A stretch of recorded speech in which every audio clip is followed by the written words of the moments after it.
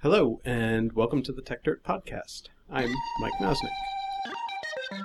The world is increasingly technological, so we had better get methodical. Bringing precision to critical digital journalism with the singular vision of the modern monocle. Stopping the copyright bullies from pulling the wool on us. Facing and taking on all the blatant patent trolls. Document the ways that they aim to take control. Scrutinise and view their lies and make them fold. If we don't stand up to them, someone will get hurt. To grab a shovel and dig up the tech dirt. If we don't stand up to them, someone will get hurt. To grab a shovel and dig up the tech dirt. The digitization of money is certainly a popular topic in tech circles these days, with most of it focusing on things like Bitcoin. But in many ways, money has actually already been digitized for a long time, considering how frequently the movement of money today using credit cards is actually little more than virtual tick marks in multiple accounts facilitated by the internet. But when money goes digital like that, it can also be tracked, sometimes very precisely. Even Bitcoin, for all the talk of how it's a cash replacement, has its public ledger revealing the basics of every transaction, if not who the transaction involves. But the tracking of monetary transactions raises a lot of questions about privacy and surveillance. On top of that, there's definitely been a growing focus on using payment processors as a sort of wedge against activities that the government doesn't like, whether or not they're legal. Public pressure by the U.S. government got payment processors to stop working with WikiLeaks, for example. PayPal is frequently unwilling to work with anyone it deems even remotely controversial. An Illinois sheriff recently convinced MasterCard and Visa to stop processing payments for Backpage.com.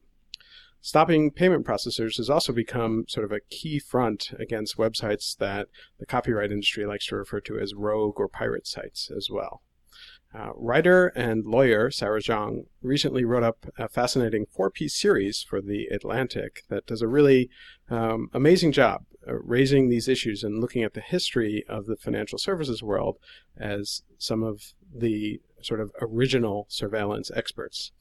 This includes things like lenders doing creepy things, such as the company that would rent you laptops, but would include keylogging spyware on those laptops so it could see what you were doing with them, or automobile leases giving the leaseholders the ability to remotely kill your car if you weren't making payments. But of course, not all of this is even new. As Sarah notes in one of the articles, credit bureaus from the 19th century were basically the NSA of their day. Finally, Sarah looked at the current state of regulations in the U.S. today on this issue, with the Fair Credit Reporting Act, or the FCRA, as being the main law in this area, and a Supreme Court case in Robbins versus Spokio over whether or not you have to actually show harm from having your privacy violated within this kind of area in order to be able to sue. Though her article on that came out prior to the ruling in the case, and that ruling only just came out recently. Today, Sarah is here to talk to us about this series and the issues that it raises, and this is along with our regular co-hosts, Hirsch Reddy and Dennis Yang. So welcome to the podcast, Sarah. Hi, thanks for having me. So there's a lot of things to discuss and to unpack here, but I wanted to start with the historical element because I thought that was really interesting. And if we just jump into the modern stuff, we might never get to it. And so you have, one of the articles is the story of kind of the credit bureaus in the 19th century and kind of how they worked. Do you want to kind of give us a quick summary of sort of what they did and kind of how creepy and spooky some of it was? Yeah, so in the 19th century, so there's two kinds of credit bureaus we're talking about. One is the commercial credit bureau. So this is men of trade, and I say men because they didn't really include women. And this is just anyone who sells or buys or is a merchant. And as the U.S. got bigger and bigger, these merchants stopped having, interpersonal relationships with each other. So it got very hard to do this like distance trading. And that's when sort of this predecessor to a company that's now known as Dun & Bradstreet, some listeners may be familiar with them, the earliest predecessor to them was called the Mercantile Agency.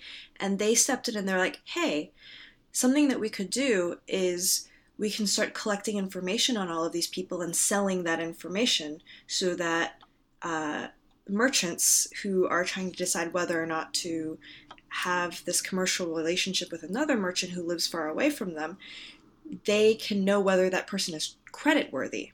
So it was kind of the earliest form of credit rating in the U.S. And it just didn't exist before. But the way that they assessed credit worthiness was they basically had spies across the country reporting back to the mercantile agencies going, oh, this guy's a loser and he sucks. This guy probably has a lot of money and is probably doing well. People like his family. He's been married for a really long time. Probably good. Like, it was stuff like that. It was terrible information for one thing. Right. The predictive value was awful. The scholars who study these records are like, yeah, no, the predictive value is just really bad. If you can like track an individual through the ledgers, like one person, and their just entire business will fall apart because people keep investing in them or like giving them credit because it's like, oh yeah, mercantile agency says they're fine because they're from a good family and they go to church every day, and it's just like, nope. Turns out this guy was really bad at what he did. What happened was that it was very invasive. So they would have these spies all across the country, essentially, who were actually often like young lawyers. Like Abraham Lincoln was one of these people. So were like, I think 4 other U.S. presidents. It was just kind of it was like a white collar profession, like a low level white collar profession. And they would basically report on all these things that today we think are irrelevant to credit. And one of the reasons why we think it's irrelevant to credit today is because there was legislation in the 20th century to prevent certain stuff from being calculated into your credit score, or like you can't really, like for instance, like discrimination. You can't, there's one thing that got thrown into someone's credit report once that he sued over. This guy, apparently his credit report said that he had left his wife for a prostitute. And so he sued for defamation, and actually he lost. So the credit records that were being kept were like really creepy, really invasive, had all kinds of prejudicial information in them. And from there, and I'm still talking about commercial credit, right. Eventually you had consumer credit bureaus, which just sort of expanded this model out to anyone who buys anything in the marketplace, so just everyone. And that's sort of the beginning of the credit bureaus we see today. Experian, for instance, all those places that give you your free credit score. And they eventually, like the consumer credit bureaus eventually became so much, like they had so much information on people. And it became so burdensome to people who had wrong information in their files, for instance, that there had to be legislation enacted in order to sort of counter these sort of giant monolithic bureaucracies that were actually ruining people's lives. And so what does the legislation entail, or what did that legislation entail? When did it come about? And the Fair Credit Reporting Act. It was enacted in the 70s, and the sort of premise of the Fair Credit Reporting Act, this is kind of interesting. So I think for you and for me and for a lot of people, the problem with this kind of, like a private company keeping dossiers on people is that the dossiers exist, right? Like that's the problem that I have with it, right? Like that's the part that creeps me out. But the Fair Credit Reporting Act, the premise of that is that the problem is not that the dossier exists, but there might be wrong information in it. Right. So for instance, like it gives you the right to request your file and correct the information. It also prevents certain kinds of information from being used because prior to sort of the late 20th century, and this began to change just as a norms thing too, they would use all kinds of information. So it would be like, oh, did you leave your wife for a prostitute? Are you black? Are you a woman? Are you... They would have stuff about your sexual proclivities. They would have they would have stuff about whether or not you drank or gambled. So yeah, like, I mean, it's a good thing we don't have that anymore. And that's certainly changed, but these companies do still collect like a lot of information about us. And I mean, there's obviously lots of talk now about, if there are mistakes in your credit report, how much damage that can do, and that still happens today. Yeah.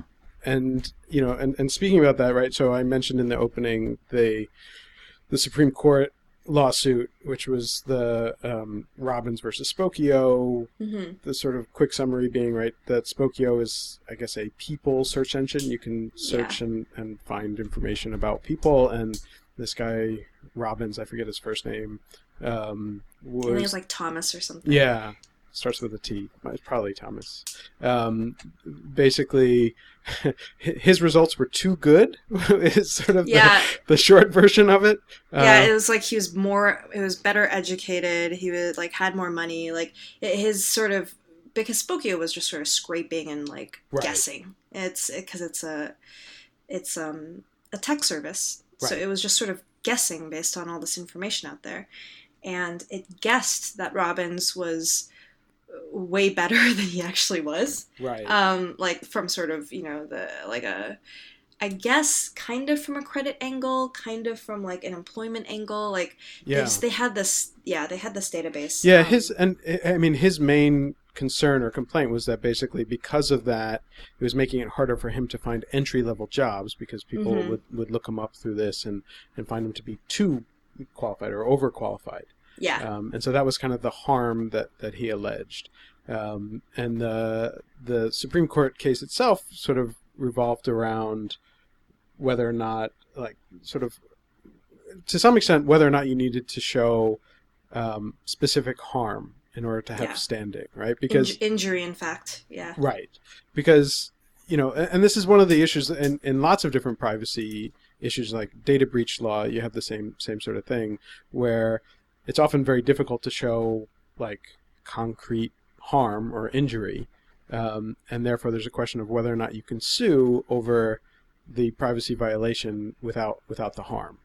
Mm-hmm. And so and I guess just to close out the specifics on the Robbins versus Spokeo case, the Supreme Court ruling more or less said that that the appeals court successfully saw that there was, what was it? It's particular and concrete were the two issues, right? He had to show particular harm and then concrete harm. And the particular was that it impacted him. I think that was basically the description. But the concrete harm was what was the actual damages to him, and it couldn't just be that it violated the FCRA law. Mm-hmm.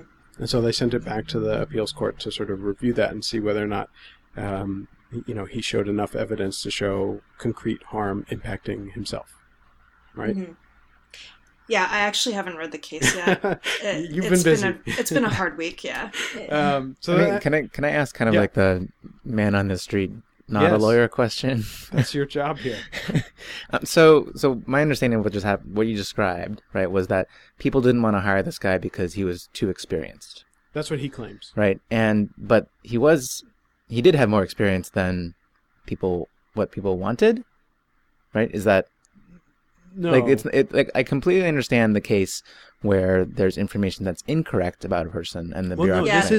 This is incorrect. The information was incorrect. Oh, so he was not too experienced. He was not that experienced, and he. Okay. So the information in there was that he was much older and that he was married and established and had 2 children and had more money and all this kind of stuff.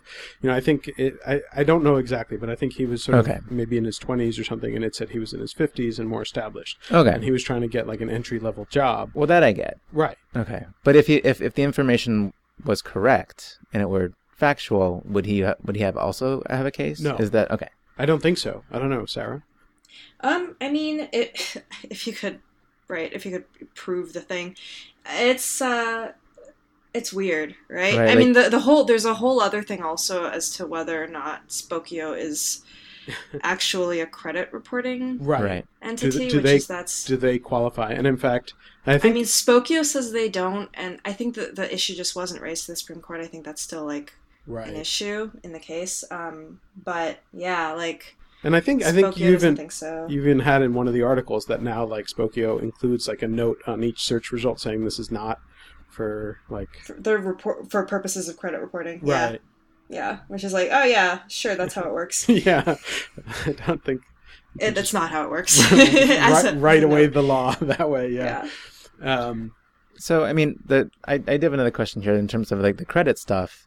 So there are new startups like SoFi and Earnest that are supposedly using other signals to maybe assess credit risk. Mm-hmm. Would they be in violation of these if you're kind of making your own credit score or credit assessment?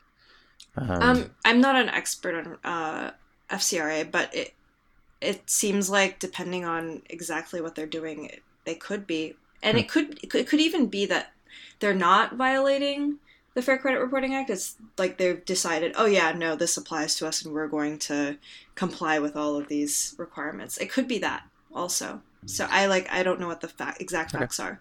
It would be a pretty interesting question because the FCRA pretty clearly says you can't report certain things in a credit report or take account of certain kinds of information in the FCRA. Yeah. And if their algorithms happen to produce a result which is, let's say, whatever the result is not necessarily strongly correlated with, but beyond that, identical to the occurrence of some other signal. Let's say, for example, let's say divorce is correlated with certain bad credit outcomes, right? And they produce a signal that essentially is 100% predictor of divorce, then I really think that them outputting and making that signal available, even if they gathered it through some other means other than examining the marriage record, I think that would probably violate the FCRA. But I mean, it's really like, given the nature of scraping and these sort of algorithmic solutions, I think that it raises all kinds of questions about how the FCRA is going to be applied in the new era, right? Yeah. Like even like in the example you gave, like they know where all their inputs are coming from. I don't think that's the case with a lot of these services. Like I don't think they're keeping track exactly of where each little piece of data is coming in from. So, like, because they're pulling huge amounts of information from different sources, and those sources are also pulling information from God knows where. I mean, this is the promise of big data, right? Like, you take all of these signals, exactly, and you process them into one magic score. Right. And I mean, to some extent, though, this brings up a semi-related issue, and this wasn't a path I intended to go down, but as we're talking about it, I'm thinking about it. Like, the whole right to be forgotten issue in Europe is sort of based... It is. It absolutely is. Off of this same idea, and there the argument is that the search results that Google gives when you put in a name is effectively a form of a credit report. Mm-hmm. For lack of a better term. Yeah, the case at issue is this guy had like a news story about him that was about like how he had just suffered this huge financial loss, and that was like on the front page of his Google results for forever, and so he was like having a hard time getting business or deals or whatever, and right. Yeah, he got that thing yanked because it does function as a credit report. It happened.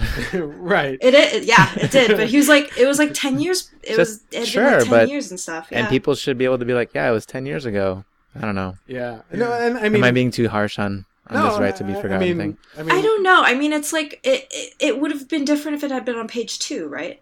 Yeah. Like they would have made a huge difference, and that feels weird. Like everything about that does feel a little weird. I'm not saying that like maybe we're too judgy as a society. I mean, maybe I'm not saying maybe the government should have the ability to silence search engines, right? But it still feels odd, right, that these things are able to linger in public like that. I don't think I agree with that. I think for most of human history, the facts about what you've done reputationally in your small town or your small village stuck with you for life, and that was an incentive for you to essentially be a fair player.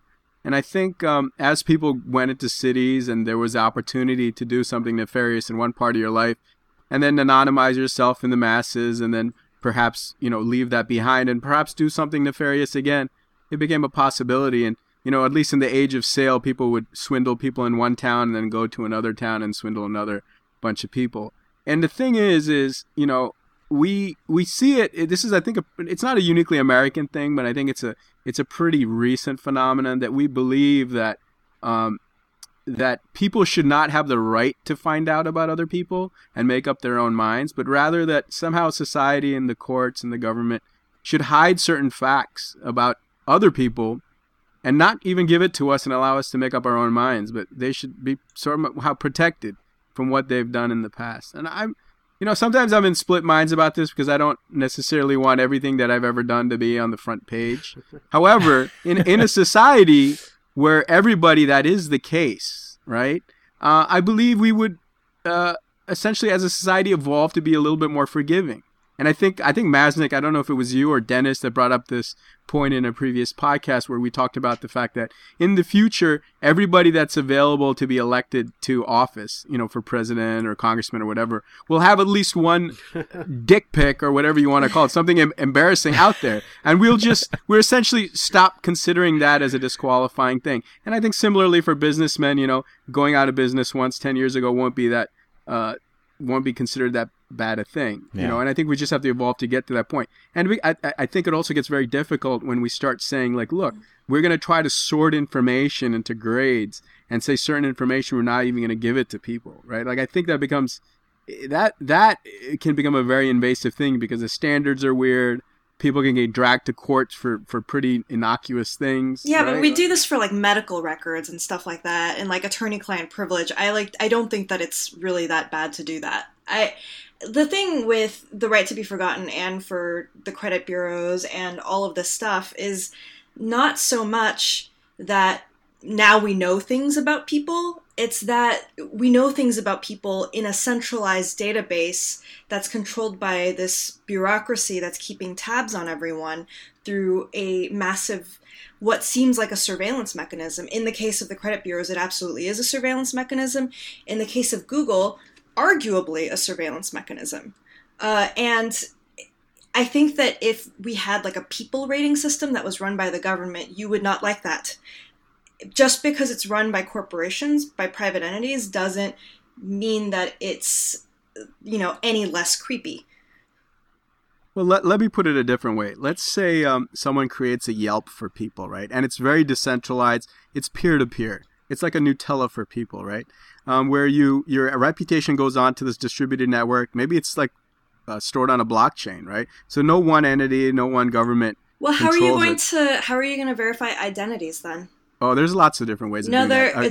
There aren't, not when you're looking at a distributed thing. Not like when you're looking at the very concept of identity as it arises in American society, it's centralized. It actually starts with the credit bureaus. Well, it's very much a centralized concept. Well, I'm not. Well, let's say the blockchain doesn't store. I'm not talking about reputations of the users on the blockchain, but rather reputations of specific names, right, of real world people. So, for example. Yeah, and you're going to have to track them through a centralized mechanism, like the government, necessarily.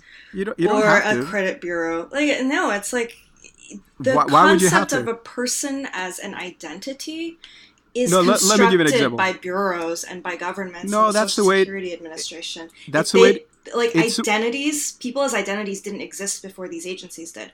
Let me give you an example, and a concrete example. If you have a name connected with a reputation score, just those two pieces of data, right, in a blockchain, right, and you want to know about a particular person, right, you look up their name in this database, right, and if you say, oh, well, names aren't unique, well, fine, it'll be a name plus some number that's unique to that network. Like, for example, on Reddit, you have a username that's unique, right, so something like that on the network, which would have a reputation attached to it. Right, so that kind of a thing in a blockchain is completely decentralized. Now you can make the argument, well, hey, that I don't care about that because someone can't associate me with a particular unique ID that's stored in this blockchain. Well, the thing is, if you want to transact on that network, it certainly does matter, right? Because all your funds, etc., are connected to that identity, right? So it matters in the same sense that your reputation matters on Reddit. Oh, and by the way, if at any time you connect a photo and it's cryptographically linked to that ID, well, then now the way you look is also, connected to that particular identity on the network. And someone can do an image search to see when you try to do a transaction in the real world, whether you have a reputation on the network, right? Right, but your reputation is, like you just said, only on that network, right? And to connect that reputation to that real world person or any other or any other similar identity on a different network would be difficult to do. Well, here's how you connect it in the real world, all right? Let's say, Dennis, you want to do a transaction with me. Mm-hmm. Prior to doing the transaction, I'll ask you to give me your ID on the network. Right. Or a key. So let's say or a key or something like that. Public key. And if you refuse to give me an ID on the network, I'll say, well, why? If this is a ubiquitous network, why don't you have an ID? Or even going beyond that, the network could be keyed to something biometric like that's unique, like a retina or a fingerprint. And I could look you up, regardless. And how is this not creepy? How is this not really fucking creepy? How is this not a dystopia? Convince me this is not dystopia. Well, what I'm saying is you don't have a choice, is what I'm saying, because it's decentralized, right? Yeah, no, exactly. So, yes, it is. Convince me this is not dystopia. It is dystopia, but it's coming anyways. Yeah, exactly. Since it's decentralized, you can't do anything about it. We don't have a blockchain that works right now. No, it is true. It is true. Bitcoin is dead. It's functionally dead right now. It is paralyzed because of the block size debates, and it's the only blockchain that has any potential at the moment. You're confounding two things. No, it's Bitcoin as a currency. No, Bitcoin as a currency is not working, but the blockchain technology works just fine. In fact, the technology is fine in that it's like the code is in a repository somewhere and there's proof of work, but it doesn't mean that you're sort of saying that this is an inevitable future, but that's like saying Google Glass is an inevitable future. No one's wearing Google Glass anymore. This is it's not happening. People saw it, they didn't like it, it didn't take off, it's just gone. It might be a great technology, but if people don't work with it, if there's 1,000 things that go wrong with every technology, and in this case 1,000 things did go wrong, and blockchain isn't going to take off. This is not an inevitable tech. You're basically creating a hypo, and it's dystopian, and you haven't convinced me of anything. You haven't convinced me it's going to happen, and you haven't convinced me that it's a good thing. Well, okay, so let's say a couple of different things. So let's keep whether it's a good thing or a bad thing on two different things. But you don't even have to say that the blockchain has to be technology in order to see that there will be decentralized databases with information in them that won't be in the U.S. jurisdiction, right? Which won't necessarily be in the jurisdiction of the European Union or somewhere where you can reach with laws, right? Just like we have, our copyright laws are pretty strict. Why are people going to be contributing to these decentralized databases? In the same way they contribute to databases of copyright violating material, in the same way they contribute to databases of hacks, credit card numbers, right? If there's a market, give some examples of these databases. Like, for example, the database of credit card numbers you can get on the Tor network, right? There's something like 50 million credit card numbers that are up for sale. Databases of movies. There's a lot of them, right? There's Popcorn Time Movies. There's news groups themselves. There's a million different copyright repositories, right? So people contribute to it if other people want the information. And in fact, I guarantee you, somewhere out there, out of all these medical hacks, you're basically proposing that personal information is valuable the way that credit card information is. You're really not.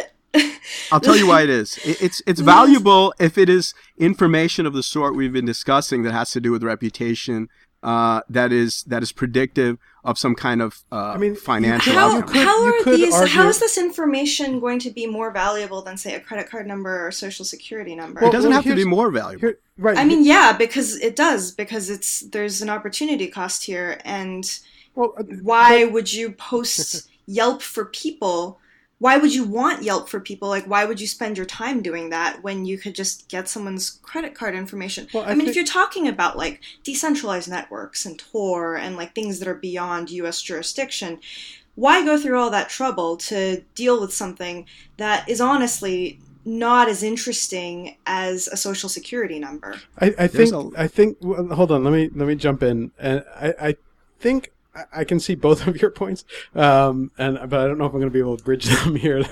But I think there is a point that Hirsch is making that does seem valid to me, which is that there could be scenarios that I could see in the same way that, you know, those original credit bureaus that you were talking about from the 19th century became valuable because people needed some sort of repository of that information in order to do certain kinds of transactions.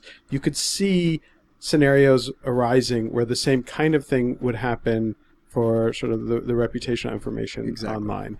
And so I could see where that could rise up. You know, whether that's good or bad is a different question, and I agree it could be pretty scary. And you know, so far all of the attempts to kind of do these things. And to be clear, I'm not saying that I want that to happen. I'm just saying it feels kind of inevitable given we already have credit agencies. Like, it's not like the credit agencies ever went away. No, but we all have credit scores. We have files.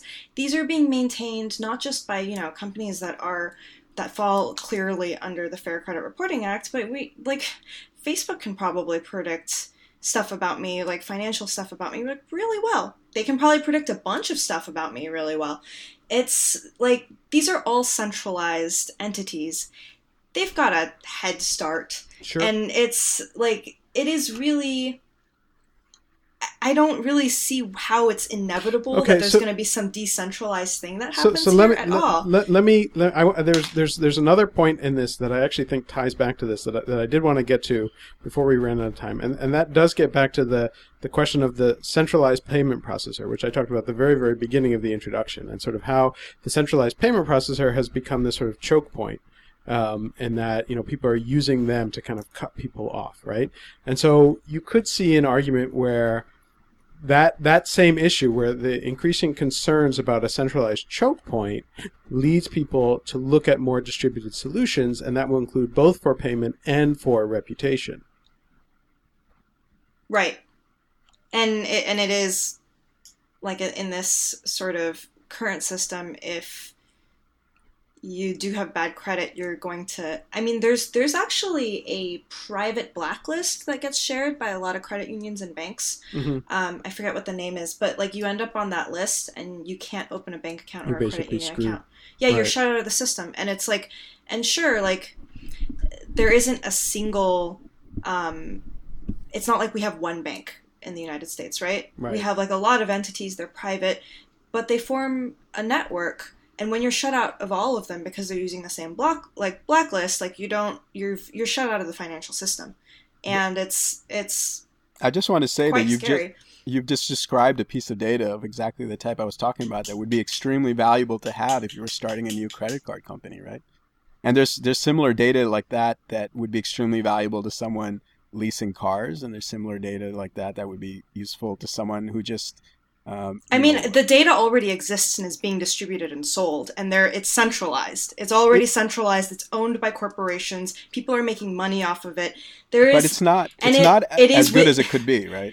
I mean, it's like, how is a decentralized repository going to be like any better? I mean, it's not going to be, because we see what decentralized repositories are like. This data isn't very good. It does harm people.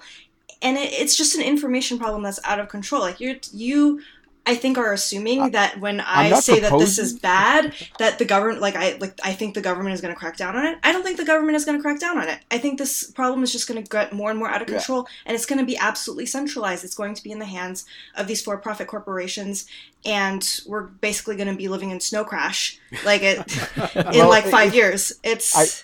that.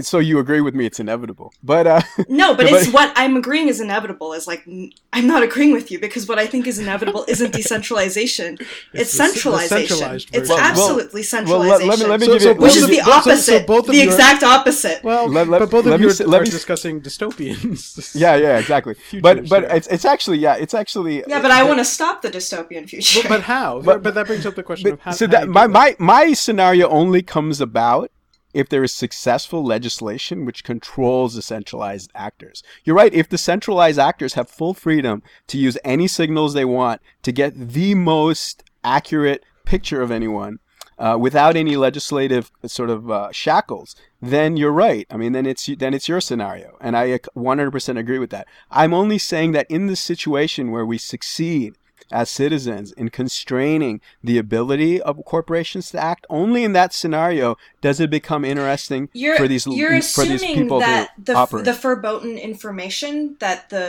or rather, like, for instance, the fact that Alexa is not allowed to snoop on me is going to make it so that whatever rating that Amazon gives me is somehow less accurate. Like, that's what you're assuming. You're assuming that you're assuming that like the take-in of surveilled information makes things less accurate, and that's not the case. That's not like we know that from NSA snooping. We know that from just the general shape of big data. The more data there is, actually, the more obscured the picture gets, and so you're proceeding on a false assumption. You're confounding two things, and I'll tell you why. I'm talking about the sort of thing where, for example, a nation state tells Google that you have to forget certain facts about a person.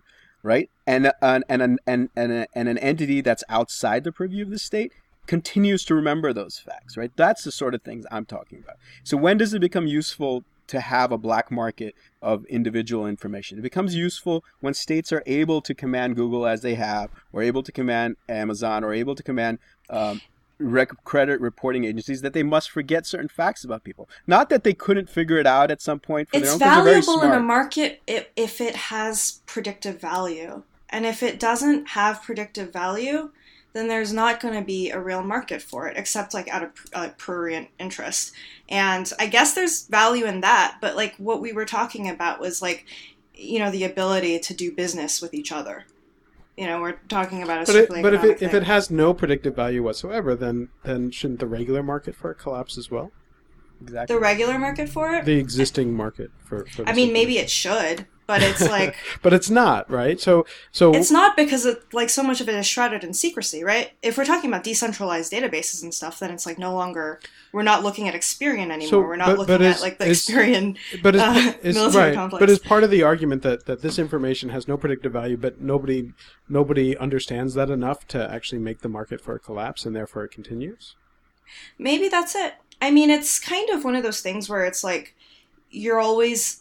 Right, like why is it that NSA snooping keeps expanding and expanding and expanding? It's always like the fear of what's behind that black box, right? Sure. Or what's within the black box. But I think the NSA snooping is slightly different, right? I mean, really? I agree that there are similarities, but I think that there's a difference in terms of the degree, in terms of what kinds of things you're looking for in those two. Oh yeah, I mean there's qualitative sort of data differences, sets, right? There's absolutely qualitative differences. What I'm talking about is like the psychology of information gathering. That I agree. Right? I don't disagree with that, but. But I think that,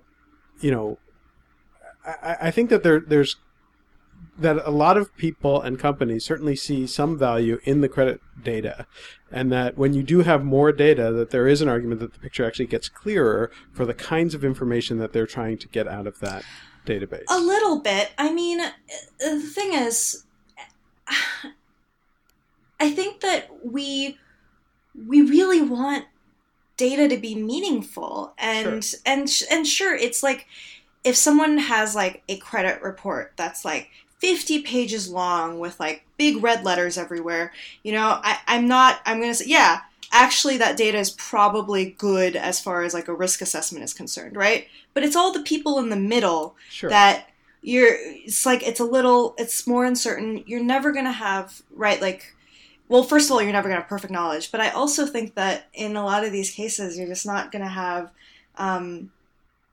much knowledge at all. And I think that's certainly the case with the information that's being gathered by really anyone who runs ads, right? Anyone who runs on this data ad model. And it's really like, this is just a whole other thing where so much of the internet is based on this illusory belief that data is valuable, that it has predictive value. And we're just investing our expectations into it, and it becomes a false coin of the internet. And I mean, and you know, I've discussed this at you know, at great length. Like, I agree. I mean, I think, you know, everyone gets so focused on the data, and as soon as they have some data, you know, as soon as you can put a number on something, you know, one, you start to optimize for those numbers, and two, you start to believe that, you know, that because there's a number that it's more accurate than it really is. And I think that's a problem. And I love data, but there are some people like Dennis who are big fans of data. But I think it is a step. There is a step. There's a big leap between saying that, like, all the data, you know, that's collected is useless, or I don't think it's absolutely useless. I just think that it's highly overrated.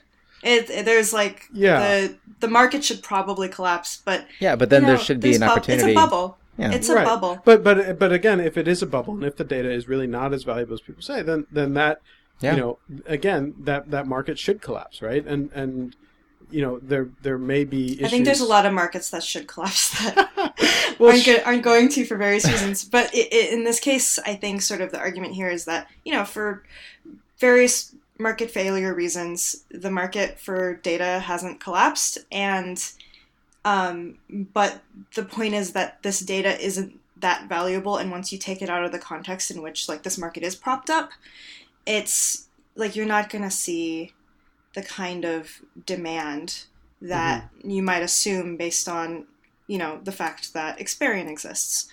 Right. I think you're making a really strong assertion about this data that isn't necessarily true, right? I mean, it comes to mind that there's like a lot of data, especially in the medical realm, about people, that data that's not allowed to be shared and used by insurers, that would be very valuable to an insurer that just doesn't follow those rules, right? Or that if some black market company takes these signals that aren't allowed to be used currently, and, like, for example, that have to do with, like, pre-existing conditions or genetic markers or things like that, or family history, to compute a score of whether or not you should take a particular person under your insurance, and then just sells it as a service, you know, medical providers in jurisdictions that aren't controlled by the, like, you know, these laws like the EU or the United States. I mean, I think they would really want that kind of information, and that's just one kind of information. How would you collect that information? How would they get it? Yeah, I mean, like, how would you collect it in the first place? In the future, there's like a lot of ways. I mean, they can hack a database. No. Why is it in the database if the person who's being insured lives in a jurisdiction where they don't have laws regarding the collection of that information? No, I mean, like, a U.S. citizen, right? Like, the fact that but why is the U.S. citizen being covered by a medical provider that's outside of U.S. jurisdiction? You know, people do medical tourism. People funds I think particular... your hypo isn't working here. All right. Yeah, I mean, you're asserting that it isn't, but I'm giving you, for each point, I'm giving you an example of a thing that. I mean, I think that the listeners can make up their minds about that. I think I'm not going to engage with this anymore. So, all right. So we're way beyond our normal amount of time. But anyway. This is fun. This is quite a lot of fun, actually, in a few different ways. I actually do have a bunch of follow-up questions, but we are over time. So what I'm going to do, though, is Sarah, I'm going to give you the final word here, and you can ignore this question if you want and respond to something else that Hirsch said that made you angry or whatever, if you want. But I mean, do you have a solution? I mean, or any suggestion towards a solution to your concerns on these things? I mean, I would really like to see an update to the Fair Credit Reporting Act, but for me, the reason why I wrote these 4 pieces was actually that the common thread I see in a lot of these examples, particularly in the example of the rent-to-own laptops that had the spyware installed on them, is that particularly in America, we treat debtors as somehow less, as less deserving of privacy, as less deserving of dignity. These lenders assume that they can put a camera into someone's bedroom through an object just because the object isn't owned by that person yet. And, you know, that's also the case with cars that have GPS installed in them by the the subprime lender so that they can track where the car is and like seize it. And I really wanted to sort of prompt for people this, to think hard about giving debtors dignity or giving even indigent people dignity. I talked also about sex workers and EBT in one of my pieces, and how there's sort of this expanding surveillance network around payments that particularly affects, like less privileged people. Mm-hmm. And I really just want people to see this and sort of know that, like, the next big privacy violation, like the next big thing that's coming, is going to get tested on poor people, on debtors first, and then it's going to come at the rest of us. And that, we got to watch out for that, and also treat people as human beings, even when they don't own things or when they owe things. Right. Yeah. I mean, I think, as I said, I think there's a lot of stuff in there that, is worth thinking about, and obviously worth discussing and apparently arguing about. So I think it's a really interesting discussion. I think it's definitely worth reading those 4 pieces. We'll link to them, obviously, in the show notes with this podcast when it goes up. But again, we're way over time. But Sarah, will definitely have you back again at some point to I guess continue fighting with Hirsch. So we'll do that. So, but thank you for joining us, and Dennis and Hirsch, thank you as always, and everyone who's listening, thank you as well. And we'll be back next week. Thanks, guys. Someone will get to grab a shovel and dig up the tap. If we don't stand up to them, someone will get to grab a shovel and dig up the tap. If we don't stand up to them, someone will get to grab a shovel and dig up the tap.